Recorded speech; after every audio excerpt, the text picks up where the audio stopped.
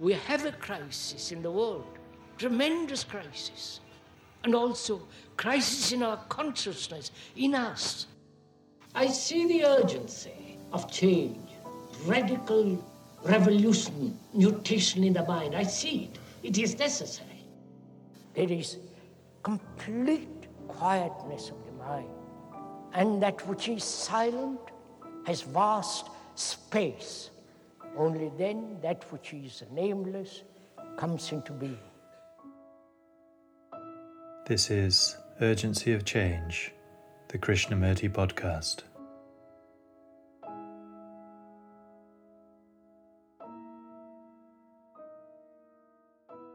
Hello and welcome to episode 37 of Urgency of Change.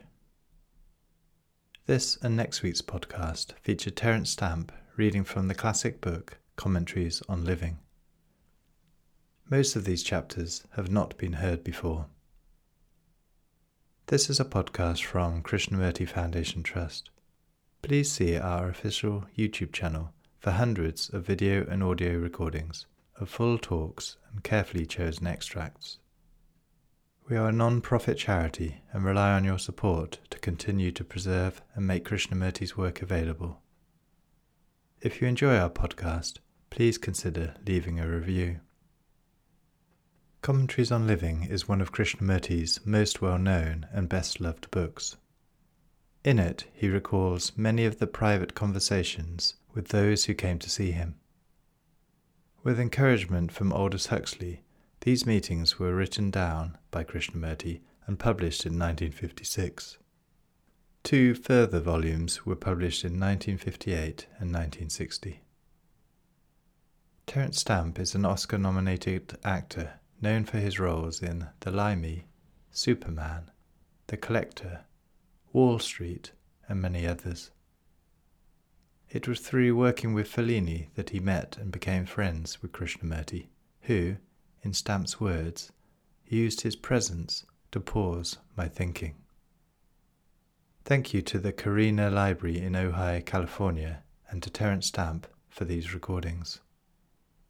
Chapters included in this episode are titled 3 Pious Egoists, Identification, Gossip and Worry, Thought and Love, Aloneness and Isolation, and Pupil and Master. 3 Pious Egoists. The other day, 3 pious egoists came to see me. The first was a sannyasin, a man who had renounced the world. The second was an Orientalist and a great believer in brotherhood. And the third was a confirmed worker for a marvellous utopia. Each of the 3 was strenuous in his own work and looked down on the other's attitudes and activities. And each was strengthened by his own conviction.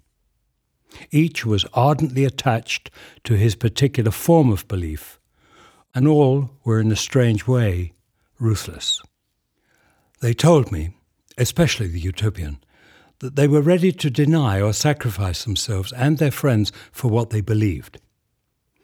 They appeared meek and gentle, particularly the man of brotherhood, but there was a hardness of heart and that peculiar intolerance which is characteristic of the superior.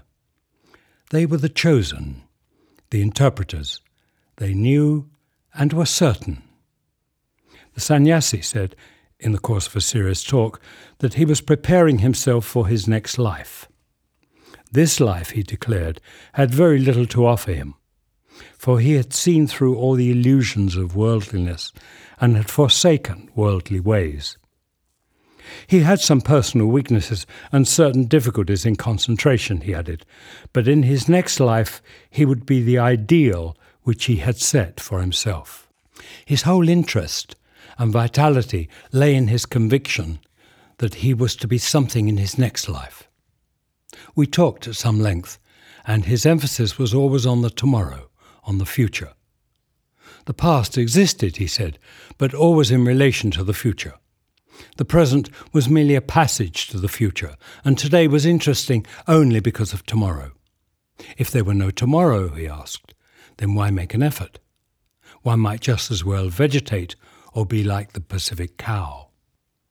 The whole of life was one continuous movement from the past through the momentary present to the future. We should use the present, he said, to be something in the future, to be wise, to be strong, to be compassionate. Both the present and the future were transient, but tomorrow ripened the fruit. He insisted that today is but a stepping stone, and that we should not be too anxious or too particular about it. We should keep clear the ideal of tomorrow and make the journey successfully. Altogether, he was impatient of the present. The man of brotherhood was more learned, and his language more poetic. He was expert in handling words and was altogether suave and convincing. He too had carved a divine niche for himself in the future. He was to be something. This idea filled his heart, and he had gathered his disciples for that future. Death, he said, was a beautiful thing, for it brought one nearer to that divine niche which was making it possible for him to live in this sorrowful and ugly world. He was all for changing and beautifying the world, and was working ardently for the brotherhood of man. He considered that ambition, with its attendant cruelties and corruption, was inevitable in a world where you had to get things done. And unfortunately, if you wanted certain organizational activities carried on, you had to be a little bit on the hard side. The work was important because it was helping mankind, and anyone who opposed it had to be put aside. Gently, of course. The organization for that work was of the utmost value and must not be hindered. Others have their paths, he said, but ours is essential, and anyone who interferes is not one of us. The utopian was a strange mixture of the idealist and the practical man. His Bible was not the old, but the new. He believed in the new implicitly. He knew the outcome of the future, for the new book foretold what it was to be. His plan was to confuse, organize, and carry out. The present, he said, was corrupt. It must be destroyed. And out of this destruction, the new would be built. The present was to be sacrificed for the future. The future man was all important, not the present man. We know how to create that future man, he said. We can shape his mind and heart, but we must get into power to do any good. We will sacrifice ourselves and others to bring about a new state. Anyone who stands in the way, we will kill, for the means is of no consequence. The end justifies any means. For ultimate peace, any form of violence could be used. For ultimate individual freedom, tyranny in the present was inevitable. When we have the power in our hands, he declared, we will use every form of compulsion to bring about a new world without class distinctions, without priests. From our central thesis, we will never move. We are fixed there, but our strategy and tactics will vary depending on changing circumstances. We plan, organize, and act to destroy the present man for the future man. The sannyasi, the man of brotherhood, and the utopian all live for tomorrow, for the future. They are not ambitious in the worldly sense. They do not want high honours, wealth, or recognition, but they are ambitious in a much more subtle way. The utopian has identified himself with a group which he thinks will have the power to reorient the world. The man of brotherhood aspires to be exalted, and the sannyasi to attain his goal. All are consumed with their own becoming, with their own achievement and expansion. They do not see that this desire denies peace, brotherhood, and supreme happiness. Ambition in any form for the group, for individual salvation, or for spiritual achievement is action postponed. Desire is ever of the future. The desire to become is inaction in the present. The now has greater significance than the tomorrow. In the now is all time. And to understand the now is to be free of time. Becoming is the continuation of time, of sorrow. Becoming does not contain being. Being is always in the present, and being is the highest form of transformation. Becoming is merely modified continuity, and there is radical transformation only in the present, in being. Identification. Why do you identify yourself with another, with a group, with a country? Why do you call yourself a Christian, a Hindu, a Buddhist? Or why do you belong to one of the innumerable sects? Religiously and politically, one identifies oneself with this, or with that group through tradition or habit, through impulse, prejudice, imitation, and laziness. This identification puts an end to all creative understanding. And then one becomes a mere tool in the hands of the party boss, the priest, or the favoured leader. The other day, someone said that he was a Krishnamurtiite, whereas so-and-so belonged to another group. As he was saying it, he was utterly unconscious of the implications of this identification. He was not by any means a foolish person. He was well-read, cultured, and all the rest of it. Nor was he sentimental or emotional over the matter. On the contrary, he was clear and definite. Why had he become a Krishnamurtiite? He had followed others, belonged to many wearisome groups and organizations, and at last found himself identified with this particular person. From what he said, it appeared that the journey was over. He had taken a stand, and that was the end of the matter. He had chosen, and nothing could shake him. He would now comfortably settle down and follow eagerly all that had been said and was going to be said. When we identify ourselves with another, is that an indication of love? Does identification imply experimentation? Does not identification put an end to love and to experiment? Identification surely is possession, the assertion of ownership. And ownership denies love, does it not? To own is to be secure. Possession is defense, making oneself invulnerable. In identification there is resistance, whether gross or subtle. And is love a form of self-protective resistance? Is there love when there is defense? Love is vulnerable, pliable, receptive. It is the highest form of sensitivity, and identification makes for insensitivity. Identification and love do not go together, for the one destroys the other.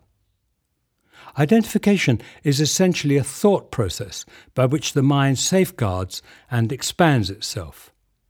And in becoming something, it must resist and defend. It must own and discard. In this process of becoming, the mind, or the self, grows stronger and more capable. But this is not love. Identification destroys freedom.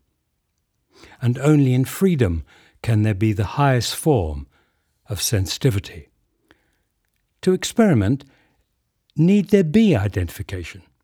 Does not the very act of identification put an end to inquiry, to discovery? The happiness that truth brings cannot be if there is no experimentation in self-discovery. Identification puts an end to discovery. It is another form of laziness.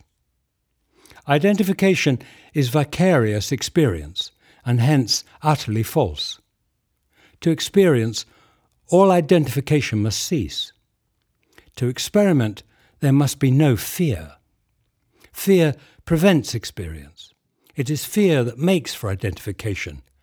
Identification with another, with a group, with an ideology, and so on. Fear must resist, suppress, And in a state of self-defence, how can there be venturing on the uncharted sea? Truth or happiness cannot come without understanding the journey into the ways of the self. You cannot travel far if you are anchored. Identification is a refuge. A refuge needs protection, and that which is protected is soon destroyed. Identification brings destruction upon itself, and hence the constant conflict between various identifications. The more we struggle for or against identification, the greater is the resistance to understanding. If one is aware of the whole process of identification, outward as well as inner, if one sees that its outward expression projected by the inner demand, then there is a possibility of discovery and happiness. He who has identified himself can never know freedom, in which alone all truth comes into being. Gossip and worry. How oddly similar are gossip and worry. They are both the outcome of a restless mind. A restless mind must have a changing variety of expressions and actions. It must be occupied. It must have ever-increasing sensations, passing interests, and gossip contains the element of all of these. Gossip is the very antithesis of intensity and earnestness. To talk about another, pleasantly or viciously, is an escape from oneself, and escape is the cause of restlessness. Escape in its very nature is restless. Concern over the affairs of others seems to occupy most people, and this concern shows itself in the reading of innumerable magazines and newspapers with their gossip columns, their accounts of murders, divorces, and so on. As we are concerned with what others think of us, so we are anxious to know all about them. And from this arise the crude and subtle forms of snobbishness and the worship of authority.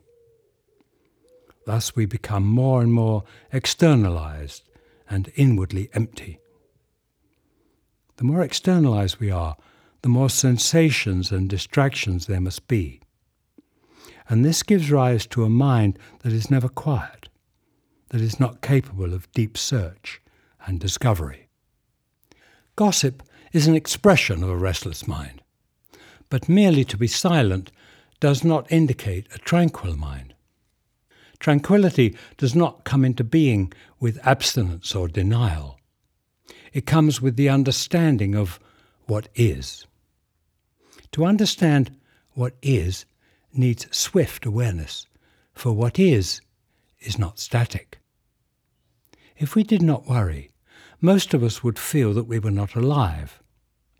To be struggling with a problem is, for the majority of us, an indication of existence. We cannot imagine life without a problem. And the more we are occupied with a problem, the more alert we think we are. The constant tension over a problem which thought itself has created only dulls the mind, making it insensitive and weary. Why is there this ceaseless preoccupation with a problem? Will worry resolve that problem? Or does the answer to the problem come when the mind is quiet? But for most people, a quiet mind is a rather fearsome thing. They are afraid to be quiet, for heaven knows what they may discover in themselves, and worry is a preventative. A mind that is afraid to discover must ever be on the defensive, and restlessness is its defense. Through constant strain, through habit and the influence of circumstances, the conscious layers of the mind have become agitated and restless. Modern existence encourages this superficial activity and distraction, which is another form of self-defense. Defense is resistance, which prevents understanding. Worry, like gossip, has the semblance of intensity and seriousness. But if one observes more closely, one will see that it arises from attraction and not earnestness. attraction is ever changing.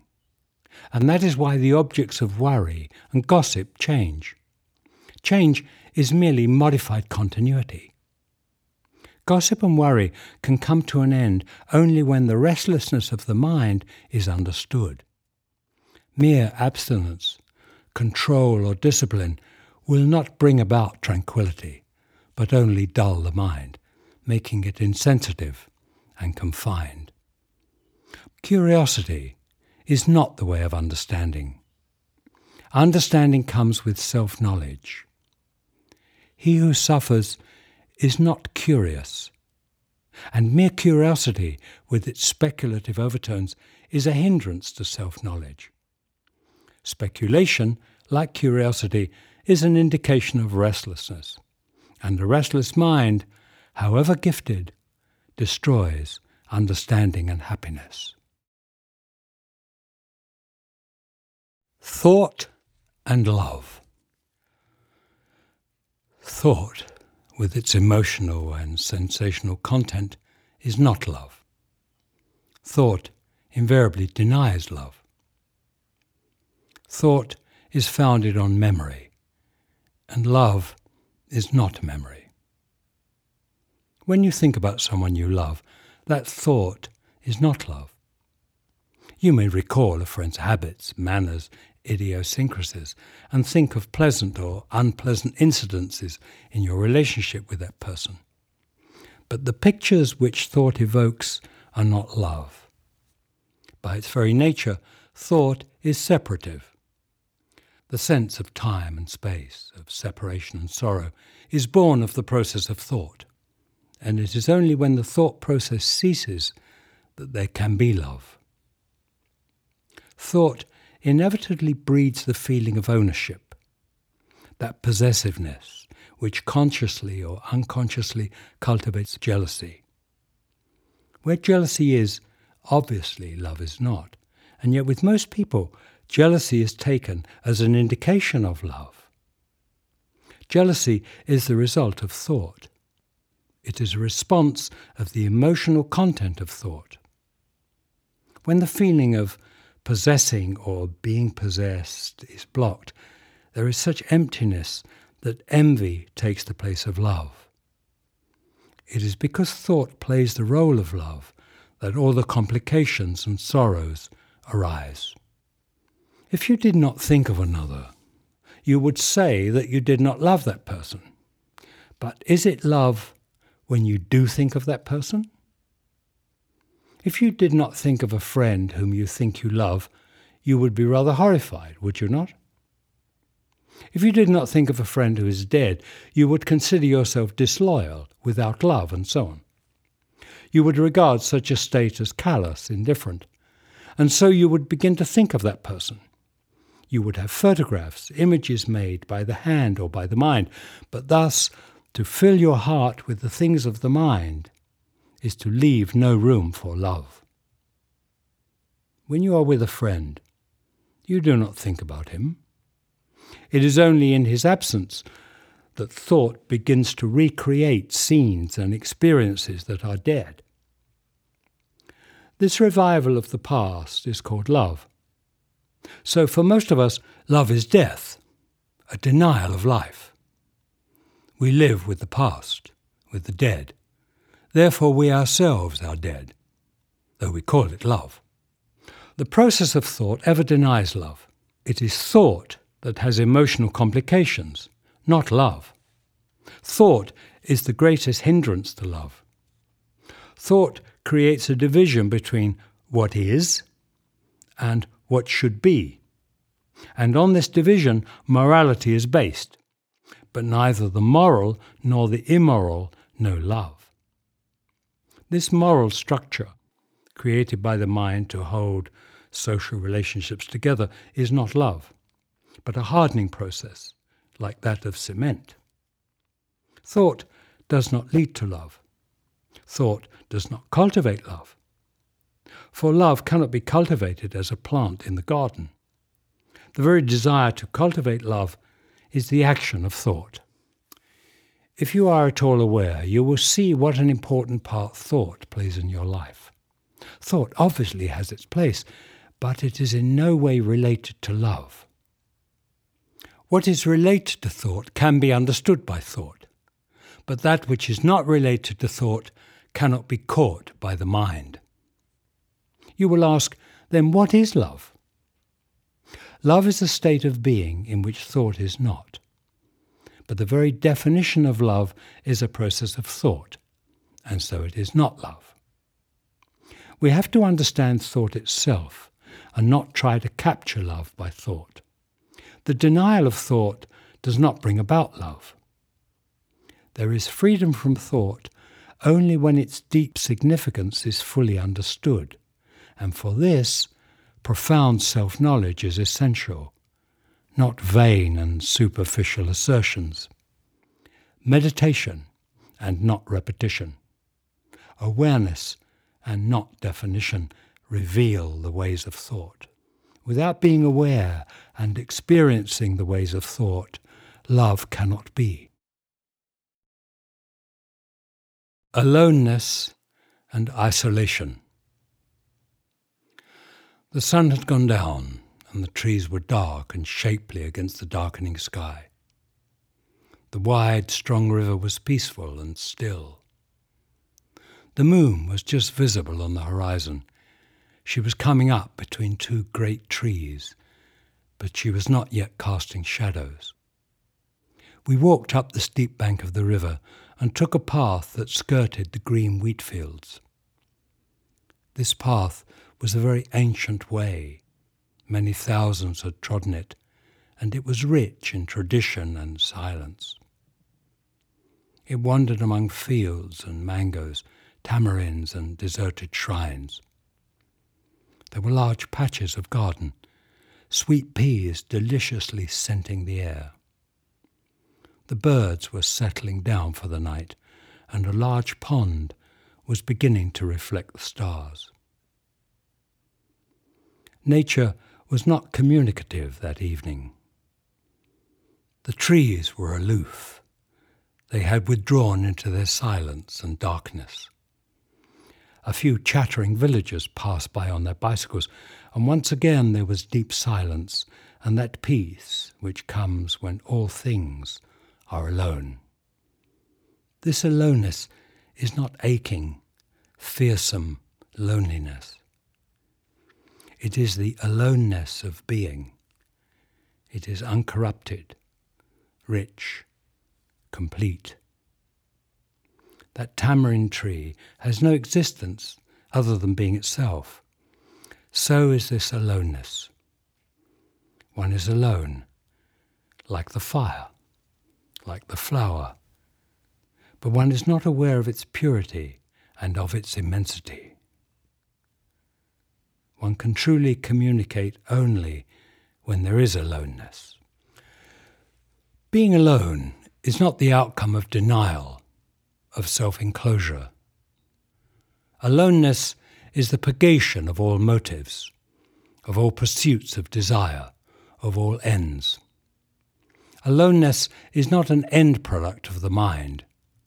You cannot wish to be alone. Such a wish is merely an escape from the pain of not being able to commune. Loneliness, with its fear and ache, is isolation, the inevitable action of the self. This process of isolation, whether expansive or narrow, is productive of confusion, conflict and sorrow. Isolation can never give birth to aloneness. The one has to cease for the other to be. Aloneness is indivisible, and loneliness is separation. That which is alone is pliable and so enduring. Only the alone can commune with that which is causeless, the immeasurable. To the alone, life is eternal. To the alone, there is no death. The alone can never cease to be. The moon was just coming up over the treetops, and the shadows were thick and dark. A dog began to bark as we passed the little village and walked back along the river. The river was so still that it caught the stars and the lights of the long bridge among its waters. High up on the bank, children were standing and laughing, and a baby was crying. The fishermen were cleaning and coiling their nets. A night bird flew silently by. Someone began to sing on the other bank of the wide river, and his words were clear and penetrating. Again, the all-pervading aloneness of life. Pupil and master. You know, I have been told that I am a pupil of a certain master, he began. Do you think I am? I really want to know what you think of this. I belong to a society of which you know, and the outer heads who represent the inner leaders or masters have told me that because of my work for the society, I have been made a pupil. I have been told that I have an opportunity to become a first-degree initiate in this life. He took all this very seriously, and we talked at some length. Reward in any form is extremely gratifying, especially a so-called spiritual reward, when one is somewhat indifferent to the honours of the world. Or when one is not very successful in this world, it is very gratifying to belong to a group especially chosen by someone who is supposed to be a highly advanced spiritual being, for then one is part of a team working for a great idea, and naturally one must be rewarded for one's obedience and for the sacrifice one has made for the cause. If it is not a reward in that sense, it is a recognition of one's spiritual advancement, or, as in a well-run organisation, one's efficiency is acknowledged in order to stimulate one to do better. In a world where success is worshipped, this kind of self-advancement is understood and encouraged. But to be told by another that you are a pupil of a master, or to think that you are, obviously leads to many ugly forms of exploitation. Unfortunately, both the exploiter and the exploited feel elated in their mutual relationship. This expanding self-gratification is considered spiritual advancement, and it becomes especially ugly and brutal when you have intermediaries between the pupil and the master, when the master is in a different country or is otherwise inaccessible and you are not in direct physical contact with him.